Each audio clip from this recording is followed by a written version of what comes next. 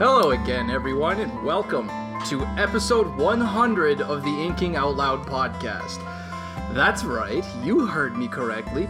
We've officially reached 100 episodes of our regularly scheduled content. Whew. Originally, Drew and I had planned to make this another live stream event with a bunch of shenanigans, and that episode is going to happen, but we decided that this is just going to be a bonus content episode for everyone in the future.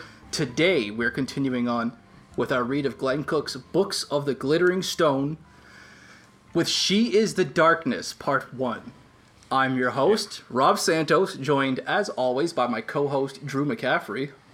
How's it going, everybody? And we're joined, of course, by the Sorcerer Supreme himself, Mr. Jared Livingston. What's up, Jared? Much better. Much better. We're still improving. Drew? The Shadow Master. Yes. Oh, no, he doesn't get that yet. He might get that in the next one. Drew, take us through the first 57 chapters of this book. Yeah, so before I do that, I need to open my beer. And I'm very much looking forward to this. But yeah, as Rob said, we are covering the first 57 chapters of She is the Darkness today. And, you know, a lot happened. A lot happened. We kick things off pretty much right where we left them at the end of Bleak Seasons, where the Taglian war machine is starting the engines and getting ready to move out and move down south. And in She's the Darkness, they get moving very quickly. You know, there's a huge concentrated effort. You know, Blade and some of Mogaba's cavalry are out fighting a delaying action, retreating toward the pass at Charondaprash, while all of the combined armies of Taglios and the Black Company are coming together. And we have, you know, a brief kind of battle with a mass amount of shadows at Lake Tangi, just below Charondaprash. And then we have the big showdown, finally. The big battle, the clash between Croker and Mogaba, between the forces of the Black Company and the Shadow Master, Long Shadow, and it goes pretty unexpectedly. Everybody thinks the company is going to lose because they're you know, trying to fight a winter campaign, but Croker had one hell of an ace up his sleeve. The traitor Blade was not so traitorous at all, and performs a double cross, causes his whole division of Shadowlander soldiers to surrender without a fight, and hamstrings Long Shadow and Mogaba's army. There's a pretty big showdown between Lady and Soulcatcher in the middle of the battle. The Howler and Long Shadow and Narayan Singh and Mogaba all have to retreat, and we have this sort of kind of crazy guerrilla winter campaign as the company approaches Overlook and sets up camp outside the city.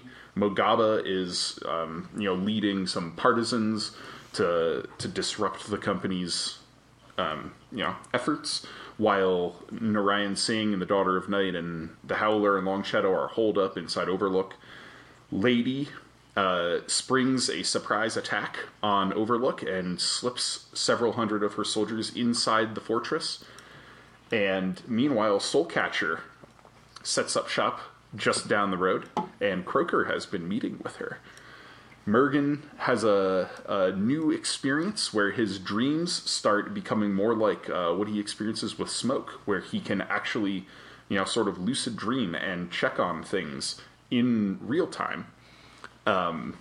You know, without having to, you know, use Smoke himself.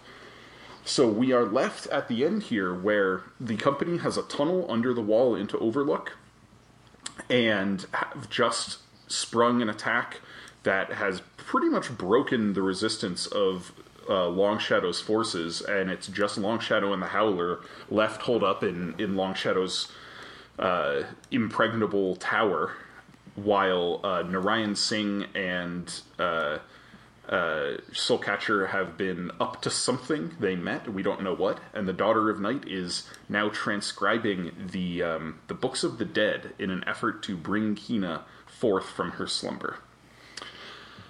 So, let's talk writing style. Yeah. Okay. I have a few specific points for writing style today. But first, I'm going to start with another confession. Not really a big deal for today this time, but I need to admit something. As it turns out, I didn't quite finish the reading for what we were doing this week. We had a quick chat, us three, about 3 days ago, something like that, maybe even 2 days ago, which chapter we were ending on. And I couldn't remember at the time if it was 51 or 57, and I somehow managed to walk away from that conversation thinking it was chapter 51. So yesterday, when I looked down at my phone near the end of the day, at work, and it was playing chapter 52, I had a moment of, whoops, I kind of went a little past where I was supposed to. And about 30 minutes before we went live today, I read that conversation again and realized that it was chapter 57. So that's a double oops on my part. So I managed to read about 90% of what I needed to for today. There's that extra 10%, those last 5 chapters, 4.5, I'll say, that I didn't quite get through. But I don't know what it was about this book, but I found it a lot easier to follow than previous books. I mean, it's obviously going to be easier than Bleak Seasons for several reasons, but I also mean that it's been far easier to follow in, narrative and scene structure than any of the previous books have been as well, in my opinion, with maybe the exception of Shadows Linger. I remember being able to follow that one pretty easily. I had to do a double take to make sure that I had read correctly that Mergen was still narrating. Yeah, it is pretty different. I mean, he's been through some stuff. Yeah. And he's found out some stuff. Yes, he has. Yeah. We'll get to that in a little bit here. But even though there's not a ton happening, well, there is a ton happening. I'm enjoying this read a little more than the others. I mean, maybe it's just because I managed to spend a whole 2 days at work finally not having to teach new employees. So I had some decent welding alone time this week. I knocked out half of the reading on Monday and another third of it yesterday. So, I mean, either way, all of my style complaints from last week have pretty much been resolved. Nice. Yeah, I wanted to bring it up, how last week I think it was Jared who said that Bleak Seasons felt like Crossroads of Twilight in a lot of ways. And, I won't go into spoilers for the Wheel of Time, but suffice it to say, in Crossroads of Twilight, we get a lot of retreading. We get, perspectives from other characters during an event that happens at the end of the previous book. And so with Bleak Seasons, we kind of have that same thing, right? We have a lot of retreaded ground with the Siege of Dejagore, but from the perspective of those inside the city. And that it didn't really have a big ending, didn't have a big climax, and it felt like it was just setting up a lot of things for the next book, the way Crossroads of Twilight does. And like Knife of Dreams, book 11 of The Wheel of Time, She is the Darkness here hits the ground running, and all these things that were getting set up in the previous book are happening, and possibly happening more quickly than anticipated. I wanted to ask you guys, did you expect that the battle at Charondaprash would happen, in chapter, 20? I didn't at all. Nope. Yeah. I would have figured that maybe we'd have 2 battles, one on top of another, at the end of the book. I can't say I saw this coming. I was mentally prepared for more trekking. Yeah. They move through that travel south very quickly. Yeah. They pulled a season 8 of Game of Thrones on us. Was that season 7? I don't remember. It's not worth thinking about. Anyway, I mean, there's a lot of the witty banter that I enjoyed in the previous books, mostly in the OG Books of the North. A lot of that is back. These exchanges between Croker and Mergen, Croker and One Eye, Mergen and One Eye, Mother Goda. It all feels like the first few books reminded me. There's these little gems of dialogue scattered everywhere, and I had a little bit of trouble finding those, especially in the last book, or maybe the last couple of books. But one of my favorite exchanges here was between Croker and Mergen. Something that just stood out to me and made me think of this OG feeling of camaraderie. Thank me for the nice new road. Thank you for the nice new road, Croker. This military style humor is just on full display. Even when Mergen is shadow walking, I keep forgetting the name. When Mergen is dreaming through smoke, and he's searching Yeah. the world, and he finds Goblin, and he just finds him slugging on through the elements. He's totally miserable. And this throwaway line, like any good soldier, if he was bitching, he was perfectly all right. I just Yeah. Yep. it's all there. I do love this stuff. Yeah. I know when I read this book the first time, like I said, last episode, I didn't love Bleak Seasons the first time I read it, and I did love She is the Darkness the first time I read it. The amount of action, the amount of just movement, both geographical and narrative movement in this book picks up big time. It's a lot more like Shadow Games, where they travel basically the length of the world, going from the Barrowland all the way south to Taglios in the first maybe third of the book, and then the rest of it is battles. And here, obviously, they don't cover quite as much ground as they did in Shadow Games, but they've gone 800 miles, from Taglios to Overlook. And they got to Overlook at probably the 1/3 mark, It's just a much more fast-paced book than Bleak Seasons was. For sure. But I wanted to ask you guys, on the topic of style, this is one thing that a lot of people struggle with in the Books of the North, how a lot of battles just kind of get glossed over. How do you feel about his portrayal of Chirandaprash and battling the shadows at Lake Tangi and things like that? I still Visually... Sorry, go ahead. I was going to say, visually pleasing. Yeah. Yeah, I mean, there were several points where I pulled out the audiobook intentionally with, just to rewind it 30 seconds and rewind it a couple of minutes again here and there. But, I mean, it was enjoyable. It didn't lose me at all through it. The other ones had, at points, lost me just because they would kind of move on from this event or move through this other event a little quickly. I didn't find that really happening here. I had a pretty neat, comprehensive image of what was happening throughout the entire thing, so I'm sure that contributed a lot to the fact that I enjoyed this one a lot more so far than a couple of the last ones. I enjoyed the battle scenes, particularly in this one, because I feel like there was a background of suspense with them where I was expecting Croker to have a wild card, but not knowing what it was. I just worry that things are going too well because this is the Black Company. It can't go this well. I was thinking the same thing. Like, much longer. This is too easy. And and I like that. I like how he builds this tension like obliquely, right? Because we are experienced readers, we know, like, things never go this easily. When is the other shoe gonna drop? What is gonna happen? And now we're reaching the 50% mark. We read almost exactly half the book for this episode, and generally speaking, we're in the second act of the book, so to speak. And usually the second act is where things start going wrong in books. So it's like, and to be fair, where we left off, there's a lot of chaos. We have more hints, popping up that, like, the Prabrindra was planning some maneuver in Kowloon without telling anybody, that Mergen, like, kind of scuttled for him by getting all the guys to burn the city down, basically. Yeah. And we have this new twist with the Books of the Dead where it's like, oh geez, like, the Daughter of Night is in direct communication with Kina and has the ability to, like, transcribe these books that will wake up Kina and give her an avenue into the world again. So we have some things that are starting to go wrong, and there's a lot of chaos around the situation with Overlook. We see, Lady and Croker are not necessarily communicating great. You wouldn't say so? No, these two? Come on. Yeah, because it's not like they have a dysfunctional relationship or anything. Definitely not.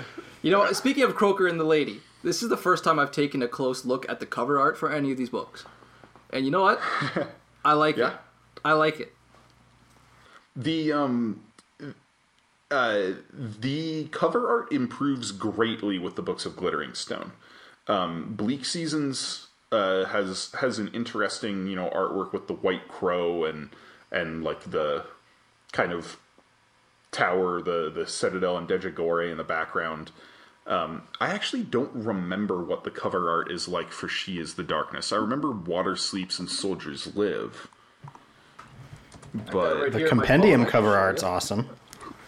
Oh, that's right. It's Croaker and Lady on the cover. That's why I said, yeah, speaking of Croaker and Lady. Mm-hmm. Yeah, it's pretty dope. I'm gonna pull it up right here. Yeah. Looks pretty good on a Samsung device, too.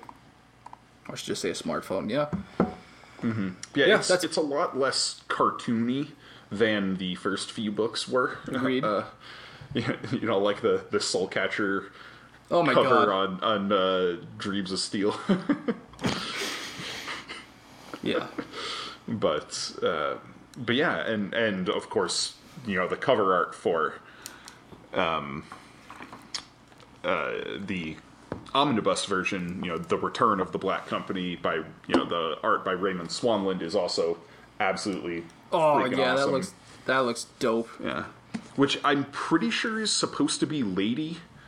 But mean the Life white Taker? hair is kind of throwing me off. Is that the Life Taker armor? The get up that she was wearing? Yeah, I think so. Because there's boobs on it, so... Oh. Well, I don't think Croaker's been that out of shape. No, but the white hair on Lady just throws me off, and that's why, Yeah, But it I could always also just pictured be her like, as a blonde. As like a... yeah, but I guess I don't know why I like think that. one of her defining traits is that she has like black hair. Oh, really? Yeah, she and 7 books Soulcatcher into the both. series, I'm just learning this now. Yeah. But yeah, back to writing style. Do you guys have any more? I have no more. I was about to say, I am done with my style points for today. I would just say like it felt more traditional, like a more traditional style. Yeah, it's to more me. traditional fantasy kind of narrative. Things happen, and they're pretty evenly spaced apart. It doesn't really drop. The momentum doesn't really stumble. Yet. Yeah. And one of the things that I think contributes to this is the use of smoke as a literary device. How, because Mergen can ride smoke, he can give us literal bird's eye views of, these battles and maneuvers and things happening. So it is, an almost omniscient narrator looking down and explaining exactly what's going on. Instead of, some of the previous books that we got, with Croaker, where he's in the thick of things. We don't get to see the whole battle. We just get to see what Croaker saw, or what Lady saw. And that comes across, I think, a little more smoothly for what modern fantasy has become.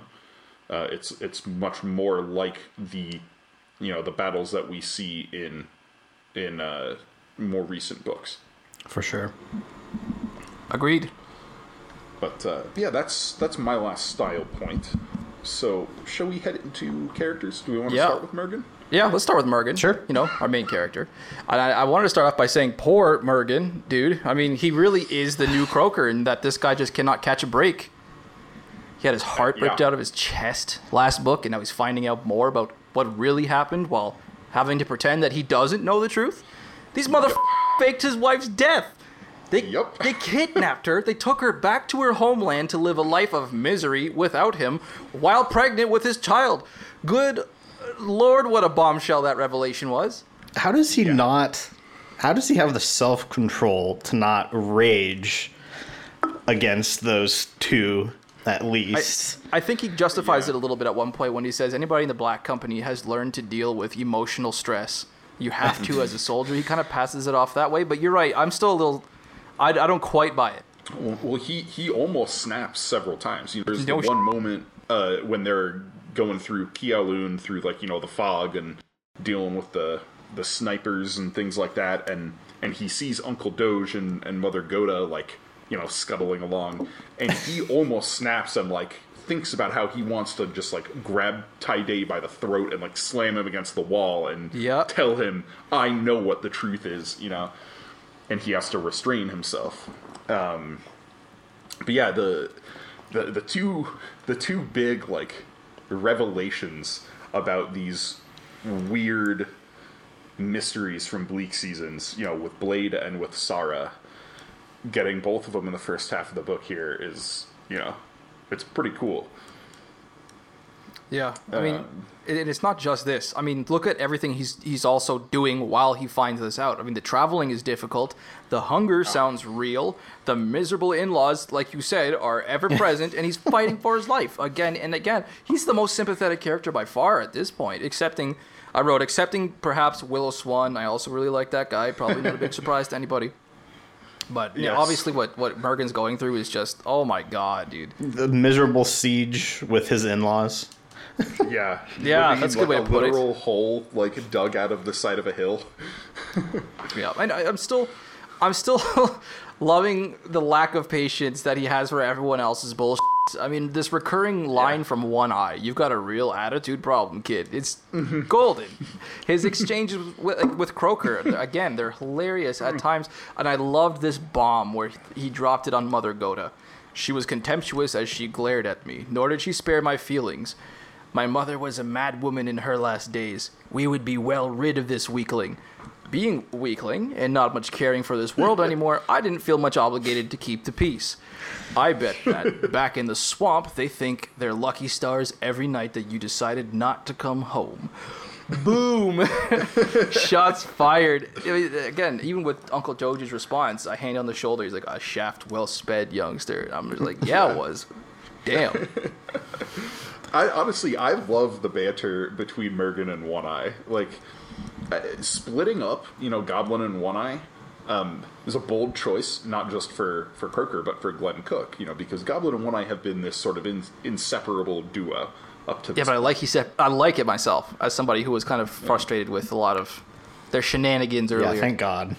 Yeah, but I really enjoy the banter between Mergen and One Eye. Well, it's like One Eye knows that he's getting under his skin, and Mergen knows that One Eye knows.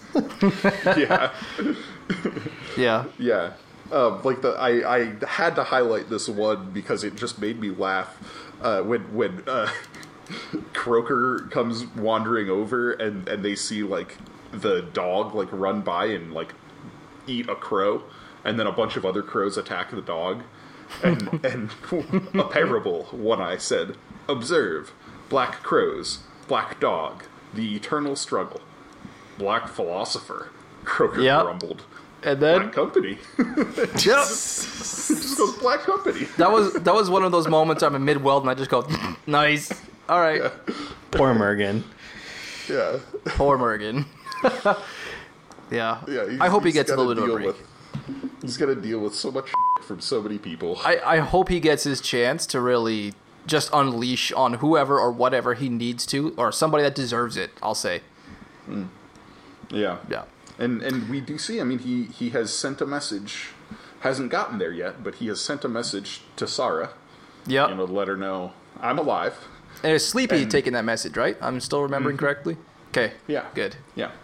And so I was actually going to say, if we're done with Mergen, I want to chat about Sleepy. About Sleepy? Yeah. Do you guys have opinions on Sleepy? I mean, the only thing I have an opinion on regarding Sleepy, it kind of ties into one of my miscellaneous points, and that is just the fact that I really find it kind of hard to believe that all of these characters are just picking up multiple languages with apparent ease. And not exclusively, not all of our characters, I mean, with Mother Goda, obviously. But it seems just so matter of fact that most of our characters in the Black Company, Sleepy made me realize this, that they all speak about a half dozen languages. They're all at their disposal. I mean, Mergen seems to be able to switch between 3 or 4. And I can believe it of Lady. She speaks dozens. She's how old? God, she could that's no problem. But even Croker, take Croker, who himself has apparently like 20 or so languages learned. I'm just like, yeah, Croker's a language savant. I get that. I mean, we talked about this last week. He's like, what, 45 or 50 at this point? I get that it's humanly possible, but that's the kind of talent that pops up like once in a few billion births. And these guys, like in a large part, they're presented as not particularly sophisticated gentlemen, but they all seem to pick up languages like others pick up, like whistling or juggling or dancing. It's just like... I mean, we talked about this last week, but I'll reiterate.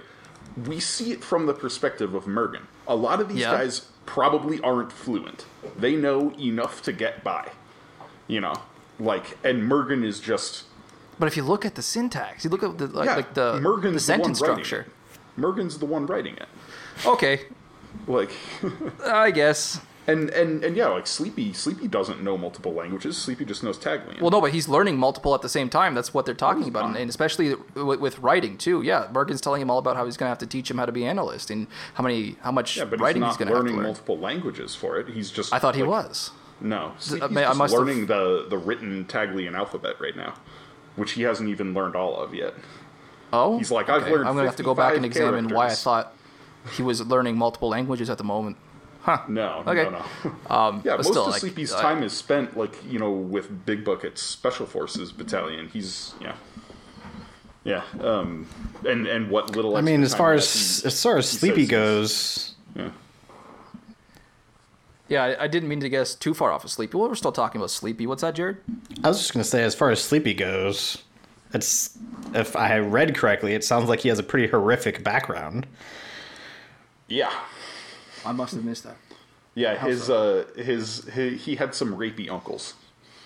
Yes. Oh, I thought he was just being super dark. He was being serious about that. Yeah. I took it literally. So, I mean, those are the kind of jokes that not to sound too crack. I guess I'll admit this now, that my friends and I crack all the time on video games and stuff, and we're talking to each other, not really in the presence of randoms. But I didn't take that as particularly serious. But I guess I'll be paying attention to that going forward. Yeah, and so the reason that I ask you, you know, your opinions on Sleepy is because Sleepy will be the analyst in the next book, and we're going to find out a lot more that makes about sense. Sleepy. I don't know why I'm surprised by that. Yeah. I mean, he's already, you know, we're only halfway through this book, and he's already, you know, training. Wait, as long as Mergen doesn't die, come on. Dude, I mean, I agree with that, but this is also the Black Company. We'll see. You know, this is Mergen needs his moment of fame with the Lance. If that doesn't happen, I'm gonna be pissed. It depends if what's happening to him is a result of what's happening, as a result of him wielding the Lance. I mean, Croker used the Lance for how long?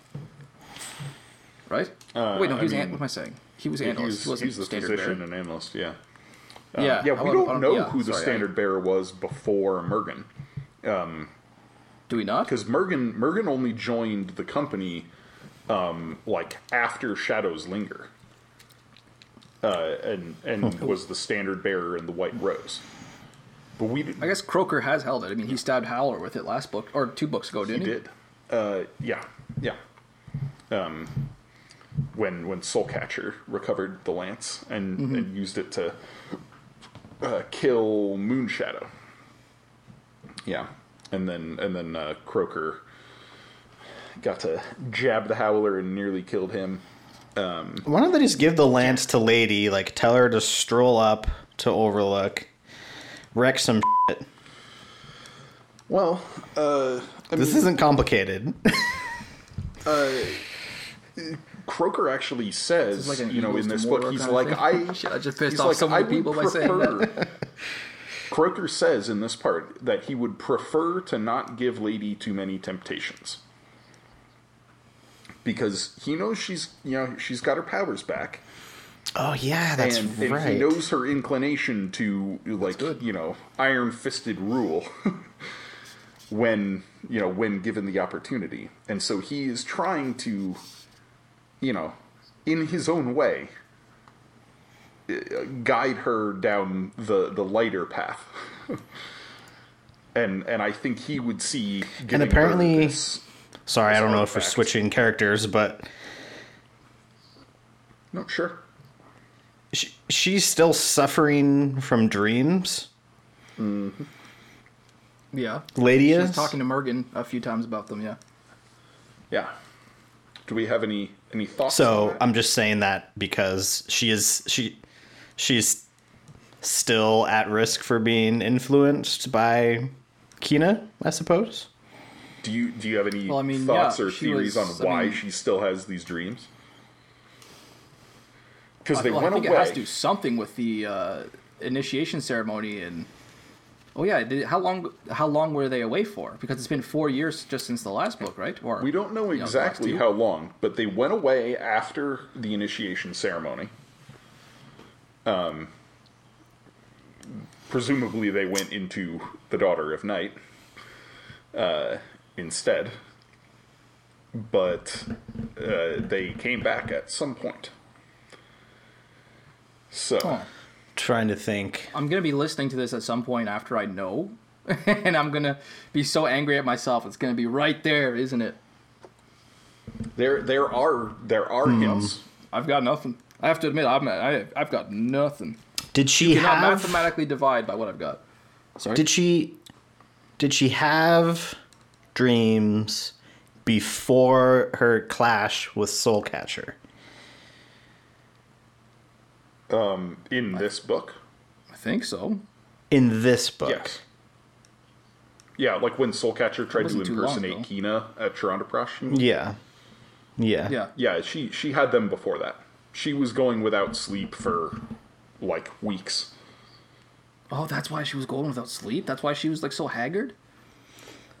I figured I she mean, was just among, directing too many things, and she was Yeah, pushing herself among like a general. how busy she was, but... Yeah, I'm sure. Okay, that's probably also involved. Yeah. This is driving me nuts. I can't think of something that would have happened. Yeah. I guess, I mean, she's you a know, big wild card for another question. I can't believe we haven't talked about this yet. Why do you think she's got her powers back? Okay, so that was that was the end of my next my only lady point, actually, the only one that I wrote down here. I said she's a big wild card for me, and I should be saying, I suppose, surprise, surprise, the lady is an enigma. It's kind of par for the course at this point. I like this question of what she's really up to and how her powers are coming back. She has an exchange with Mergen that really had me super sus when he asks her how her powers are returning, and she basically admits something along the lines of she's been stealing them back somehow, or she's a thief of some sort. Yep, I have nothing to go on there. I was like, what? Theft? How? Not a Yep. clue.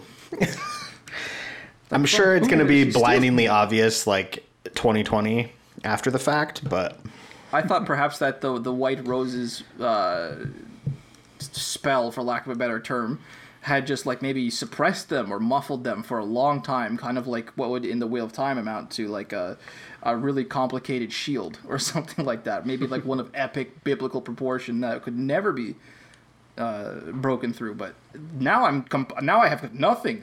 This just took that away. Even I have no idea. Yeah, the quote, Mergen says, "How can you be getting your powers back? I thought that business in the Barrowland stripped you forever."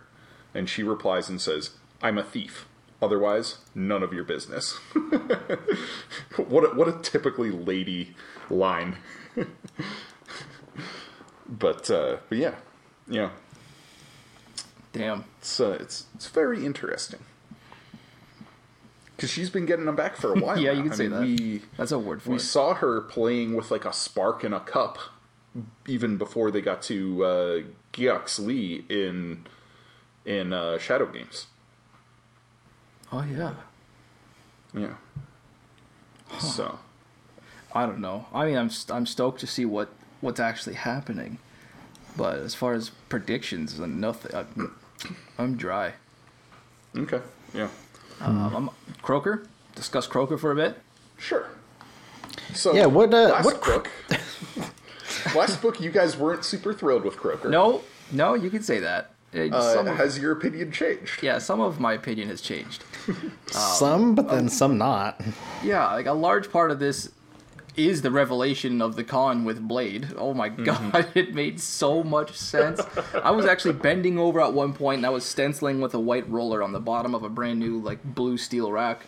And I was just, I remember it so specifically. I was stenciling this big white letter R on the bottom right corner of this rack, and then that revelation came out and I stood up straight and I went, oh my god, okay. Thank you. I didn't realize how much that was really bothering me until it was revealed, and I feel a bit better now. I love the way in which it wasn't like a huge narrative ending or even like book ending battle or even like this super dramatic moment. It was just kind of casually revealed, like 20% of the way into the book. I was like, okay. And it's like nice right touch. at the beginning of the battle too. Like the battle at Chirandaprash goes on for like a couple more days. That's what I meant. Like it's not even this huge narrative moment or book ending moment. It's just like, boom. Oh, by the way, I also love that scene too. Like, you know, there's this like tense like standoff, and Mergen's like waiting for Croker to like take his sword out and like foam at the mouth and try to kill Blade, and then they just like hug and start like jumping around and laughing in the middle of the battlefield. Yeah. Bro moment. Oh, such a bro moment. I just with Croker though, I still want to know what the hell's going on with these crows.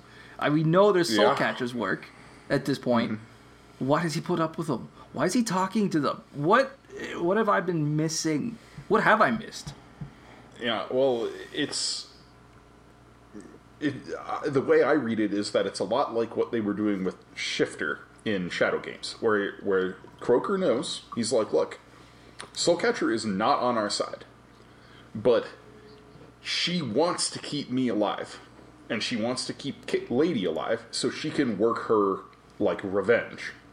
So she will indirectly help us if I can manipulate situations to put her in spots where she needs to side with the company in order to keep her own plans alive. You know? Okay. So yeah, Croker's she's trying kind to of be, like, tool. super, super clever right now. I don't know. I think he's spreading himself too thin. Yeah. This all seems like a lot of people that are just like the enemy of... Wait, what is the saying? The enemy of my enemy, or the enemy of your enemies. Yep. Yeah. This is my friend. Whatever. You know what I mean? Yes. Like, it's everyone fighting against Long Shadow. Like, even though no one really likes each other, they're sort of just like. Yeah. As far as Croker. Well, sorry, go on. As far as Croker goes, like, you have to admire some of his strategic ability here. When he's talking with Mergen a lot and with other members of the company, I'm still wondering sometimes, like, man, like, what crawled up your butt today, Croker? Like, you're... Well, I mean, we just had 300 and some odd pages of what exactly did crawl up his butt a couple books ago. I don't know, he's moody. And, like, poor Mergen, like, he toys with Mergen sometimes. Oh, Yeah, for Mergen doesn't need that. Mergen does not need that right now. Yeah. I mean, Croker, Mergen has said it. He's like, look, this campaign has killed his sense of humor. He's like, between losing his daughter to the Stranglers and this, like, all-encompassing focus on the war, Croker is changed. You know, he is a different person as the captain than he was as physician and analyst. I don't know. I mean, like, there's some moments where you can still see Croker bleeding through. He's he's still there, because there's this moment here. Excuse me, sir, a voice said behind me. The Liberator's compliments, and would you be so good as to get your ass on about the job he gave you? You know, say what you want about Croker and his changing personality. It's impossible not to still see Croker at times. yes, definitely. What does he say? Like, just because he was so polite, I'm going to do it. Yeah. Yeah. Just He's like, because he well, asked so politely or something like that. Yeah, there. And like even the lady chuckles for a moment, and of course Willow Swan is like suddenly like really happy. I think it was Willow Swan. Yeah. Yeah, it was pretty good. It I is guess my funny to other- me- Oh, sorry. Go on, Jared. I was just going to say, I guess my other thought with Croker is in agreement with Rob that he's just spreading himself a bit too thin, I feel like. And he thinks he's a little too clever, and it's probably going to bite him in the ass. I think that's a fair assessment of the situation. But to rewind a little bit to Lady, I did want to point out that I find it really interesting how Croker doesn't trust Lady in a lot of ways, but he explicitly trusts her when it comes to fidelity in their marriage. Because Croker isn't jealous at all that Blade and Willow Swan and the Prabrindra are just constantly hanging around her, clearly looking for an opening. And Croker just ignores it. He's like, eh. The fact that they have gone this far on this campaign, and Croker hasn't been like, yo, Willow, go do your job being a guard for the Prabrindra rather than constantly hanging around Lady. Croker doesn't care. He's so, like... you think a lot of his behavior last book, or at least what Mergen interpreted as his insanely jealous behavior, was just to add more fuel to the fire so everyone would believe his apparent genuine hatred for Blade? You think the rest of that was an act as well? Okay, I can see that. I do. Yeah. Because we don't see it in this book at all. And they're around so much. And clearly he's like buddy with Blade. So... Well, I also kind of contributed a lot to the fact that Mergen spends a lot of time, I keep almost saying dream walking, shadow walking, or whatever the heck it is. He's spending more and more, he's like addicted to it. He even considers himself at times, outright says he's addicted to it. And so I figure he's just spending less time around Croker, and maybe some part of me thought he was just witnessing less of it. But that's a very valid point you make. I mean, I did not see this coming at all with Blade, so I can see why maybe a lot of Croker's behavior last book that I was so disappointed. And Drew, you must have been just enjoying the hell out of yourself when Jared and I were so frustrated with Croker last episode. Between talking about that scene, with Blade and Croker, and then talking about Sarah as if she had been killed, I was like, I had this just internal grin going, and I'm like, I gotta keep a straight face. And I'll tell you, there's already been lately. There's already been one thing we've talked about in this episode that is also a future twist that I have kept a straight face on. Sweet. I'll leave that to you to I'll be figure interested out. to know what that is when I listen to the pre for this episode. That'll be like 3-4 weeks from now. Yeah. So, but yeah, and then the last character point I have is about Long Shadow. Same. Literally same. Another pretty big revelation here. Long Shadow's true name is tied into the Shadowgate, and if Long Shadow dies, everybody's screwed. Apparently. Everybody's screwed. Supposedly. Yeah. I find it hard to accept Long Shadow as being like just... I don't get it. Why he's just so merciless and seemingly pointlessly at times evil. I mean, the way he treats the citizens, the slavery, the subjugation, the refusal to provide basic necessities for life, and so they're dying. Like, it just seems pretty one note to me. And I do remember in this part learning, of course, that okay, we have more context for him. That there are stakes involved with his death that aren't entirely positive. I guess he's kind of aware of the danger that Kina represents. I think. I don't know why where I read that, but I'm thinking we learned that as well. Is that correct? Like Long Shadow has something. He's super contemptuous of both Narayan and the Daughter of Night. Okay, but is he aware that he's like standing between death and life, like the Shadowgate itself? Like I know he knows that the Shadowgate will be. Whoa. Yeah. Yeah, he does.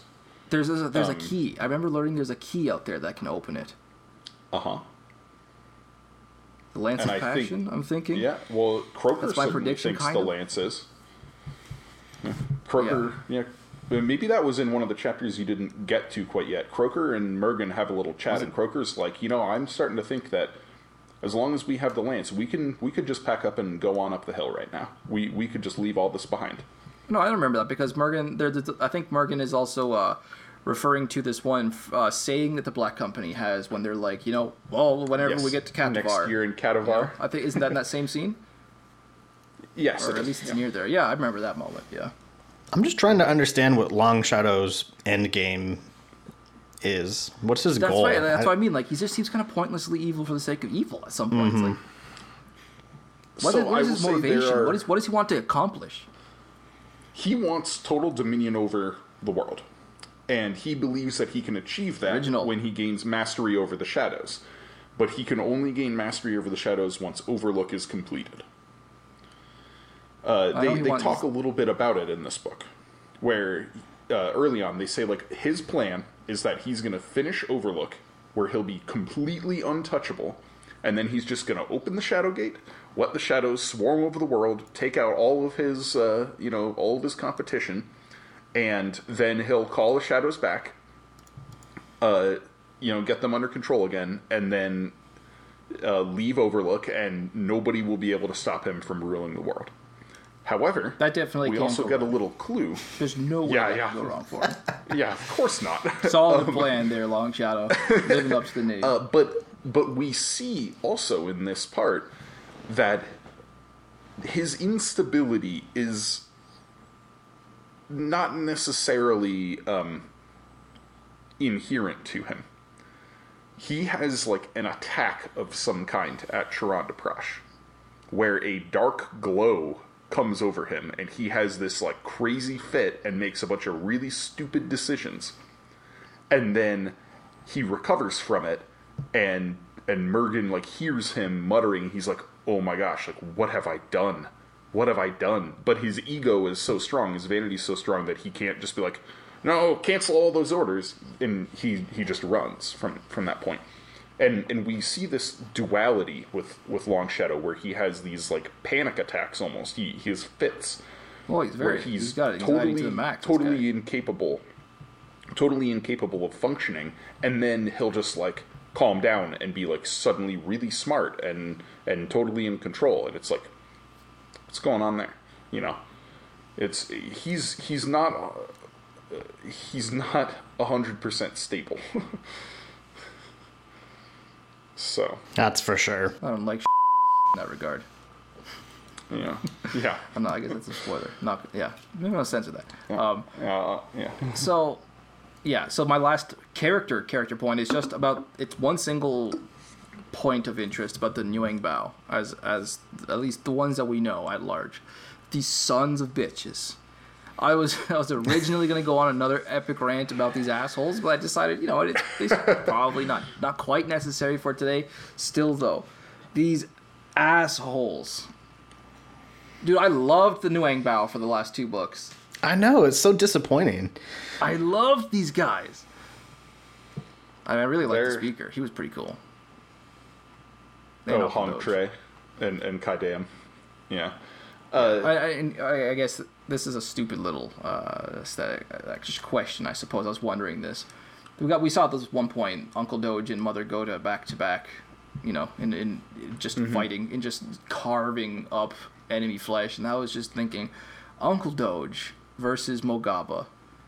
Who do we think would win that showdown? Drew, I don't want you to answer, obviously, but Jared, you're still on your first read through, eh? Yes. Like I am. What do you think? Mogaba versus Uncle Doge. Doge, all the way, right? Despite Mogaba's megalomaniacal ego. Mogaba's too mentally weak. Yeah. I also just think the description of Uncle Doge's abilities are just so much more almost superhuman than Mogaba. I mean, Mogaba's he's constantly referred to even by Mergen as like the best warrior or the perfect warrior, but Uncle Doge is like somehow beyond human in a lot of his descriptions. So I give it to Uncle Doge. Now I'm going to open my webcam to see the look on Drew's face. I think that's a reasonable opinion to have. Sounds fair? I mean, we like you said, we just saw Doge walk into the Strangler camp at Charandaprash and kill a couple dozen, and then we get the description, the real story of what happened that night in Taglios. When Mergen goes back, and he's like, in the next several minutes, 12 people were killed. None of them were Nuang Bao. Yep. I mean, Tai Day got a little up. But, Uncle Doge wasn't unscathed, but, I mean, he definitely did some work. He did some admirable work. Yeah, I believe Mergen said the greatest wound Uncle Doge took in that fight was a wound to his vanity, because he wasn't alert enough because he was literally asleep. Yeah. That's all of my character points. I'm ready just to go on to a few miscellaneous points. How about you guys? Any other characters you want to throw into the pile? Nope. No, yeah. Let's chat. All right. Let's chat. Okay. I've already got my miscellaneous point about languages and the picking up thereof out of the way. I get it. Like, this is also, again, this is coming from the guy who lives in North America. Not many people here speak more than one language. I speak like 1.5 at best. I understand there are people, and especially in smaller European countries, that'll speak like 3-4 languages, and it's not a huge big deal. Huge, big, huge, you know what I mean. But, yeah, I got that out of the way. And there's something I forgot to mention, not even last book, but it was all the way back in Dreams of Steel. But as long as we're on stupid aesthetic points, I fucking hate the name, the Probrindra Dra. It makes me unreasonably irritated. And I've never been one, obviously, to be entirely patient with exotic sort of epic fantasy sorts of names and titles. I can be a kind of pretentious namer of things myself, but for me, this is like 2 steps too far. It's too many syllables meant specifically, it seems, to tie up your tongue. The double draw just makes me so unreasonably angry. I don't envy the audiobook narrators for a lot of the names that we're getting. It's like, oh boy. I mean, Nguyen Bao. I got that one down pat, I feel like, but still, it's like, oh man, that's just, I don't know. Yeah. Fantasy names get on my nerves sometimes. I told you it was a stupid point. Sorry, go ahead. I don't know, like, you know, all of these Taglian names, or most of these Taglian names, are Indian in, like, phonetically, linguistically. So. Is it? Yeah. Oh, yeah. Taglios, I mean, I know their culture is influenced a lot by the Hindu, right? With the Goonies, I believe it is. Yeah. Mm-hmm. I think it was the Goonies. Oh, yeah. I mean... Oh, shit. I might want to curb myself then. I don't want to be insulting, like, the actual Indian... Sorry, go ahead. Yeah. But, you know, like, some of the city names have the same, like constructions as actual Indian cities. Like you'll get a couple of places mentioned by One Eye, I think, in his brief little bit in Bleak Seasons. That there's like cities that end with like bad, you know, like BAD, you know, and how there are. I didn't realize that. There are real cities in India, Hyderabad, you know, places like that, Islamabad, you know, in Pakistan, you know. It's there's I guess so I'm really much. Putting my ignorance on display here. There's so much South Asian influence in everything about the Books of the South and the Books of Glittering Stone. The Nguyen Bao are very strongly like Vietnamese inspired. You know. Yeah. The Vedna are but personally, are heavily influenced as far by Islam, as far as the Probrindra Dra specifically goes, I think that name's super fun. Precisely because of it's for me, it's just the double draw. It makes it's hard for me to pronounce the Probrindra Dra. It's like I don't know. It's a little too difficult for me. I like that. I get a crack out of it. It was the same thing with like Jahamaraj Jah. Yeah. I'm listening to the audiobook for a lot of for this week. It was entirely audiobook. So I don't know. Yeah, you know what? I just put something together. I had a very similar response to something. We haven't actually just covered this yet on the Inking Out Loud podcast, but we will probably not too far in the future. The Lies of Locke Lamora. There's a lot of Venetian influence on Italian. I thought it was Venice specifically. Well, I mean Venice is in Italy. Sorry. Yeah. Okay. But like with the like it just. There was the name of the river. Oh God, what was the river name that was repeated? Camarazza. That's what it was. It was just repeated so often. It was just like if I hear the same word 40 times over the course of an hour, and it's like a name, I'll get irritated in just some stupid, small, aesthetic, pointless, unreasonable way. But I still have to bring it up. There's just certain names that just make me go, "Oh, I'm so tired of hearing that name." This is skip over them. I think that's what I do. Fair enough. What's that? Skip over? Oh, I mean, yeah. That's a lot easier to do probably when you're reading with your eyeballs. Instead of listening. You can just read it as the prince. Yeah, again, with Lies of Locke Lamora, it was also an audiobook. This is starting to make so much sense. I just have some sort of brain filter that doesn't let me ignore certain words. And they get on my nerves. They kind of grind on me a little over time. I'm really interested in the audiobook just to experience how they do Soulcatcher. Dude, Soul. Oh my god, especially oh god, what was Rachel Butera or something? The audiobook for Dreams of Steel. Oh my goodness, she knocked that one out of the park with Soulcatcher and with Frogface. Was the name's name? Yeah, you mentioned that with Frogface. It's Frogface, right? Mm-hmm. Yep. Yeah, yeah. The Soulcatcher is actually really interesting to listen to. See here, miscellaneous points. Oh, I already brought up the point of the key, the Shadowgate, Uncle Doge and Mother Gota back to back. Oh yeah, no, I'm actually through my miscellaneous points. I'm ready for the final draft myself, but I'm sure you guys have some more miscellaneous things to throw in there. Yes. I'm Nothing for me. Really? I think I'm pretty set. Let me just make sure I touched on all of my highlighted notes. Oh, I had a couple of I did have a couple of miscellaneous things. Just where we get the unreliable narrator coming through again. There's one quote. Oh, yeah, I've noticed that.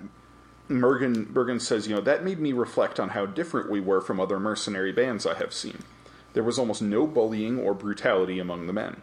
Historically, you would not have gotten in if you were the sort of who made himself feel good by causing pain to those around you.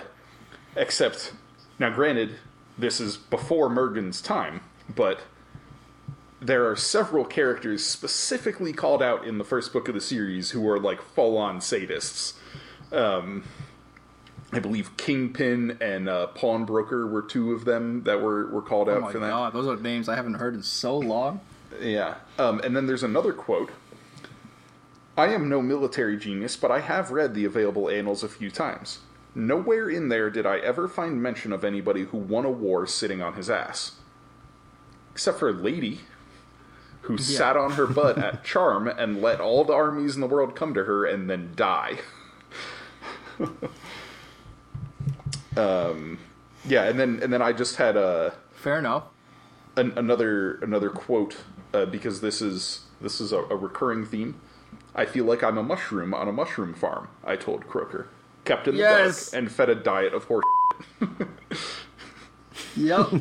We've heard that twice, I think, in this first half. I think. I definitely picked up on it once. I want to say I picked it up on it twice. Yeah, it's definitely a recurring theme. And then my last highlighted one, again with Mergen and Mother Gota. I went to my writing area, settled in, and got to work. Uncle Doge and Tai Dei found their wooden practice swords and began to loosen up on the other side of the room. Mother Gota continued to talk to herself as she got busy cleaning it up. As long as she was in the mood, I even let her help with my mess, offering suggestions from the corner of my mouth just often enough to keep her simmering. Yeah, casually simmering. Keep feeding that flame. Oh man, boy. Yeah, the mutual dislike in that family. And it's something that's relatable, I think. It's a very common source of humor, in-laws. You don't see that explained or pursued too much, I suppose, in epic fantasy, or at least I haven't. I like seeing it. I want to see more of it. I like that Mother Gota is there, even though I hate her guts. I like that I hate her guts. Yeah. She's still fun, she's a in a morbid way. Yeah. Yes. And I lied. I actually did have one more highlighted line that made me chuckle. Let's hear it, dude. I was One Eye and Mergen once again. Talking about One Eye, he jumped down, started waving his hands around while he went to squeaking and squealing in one of those languages wizards use, so the rest of us will think there is something terribly strange and mystical about what they do. Kind of like lawyers. Yep. Yep. I was actually sitting on a toolbox and leaning over and painting it on the bottom. I remember when I heard that one, too. That was a pretty good one.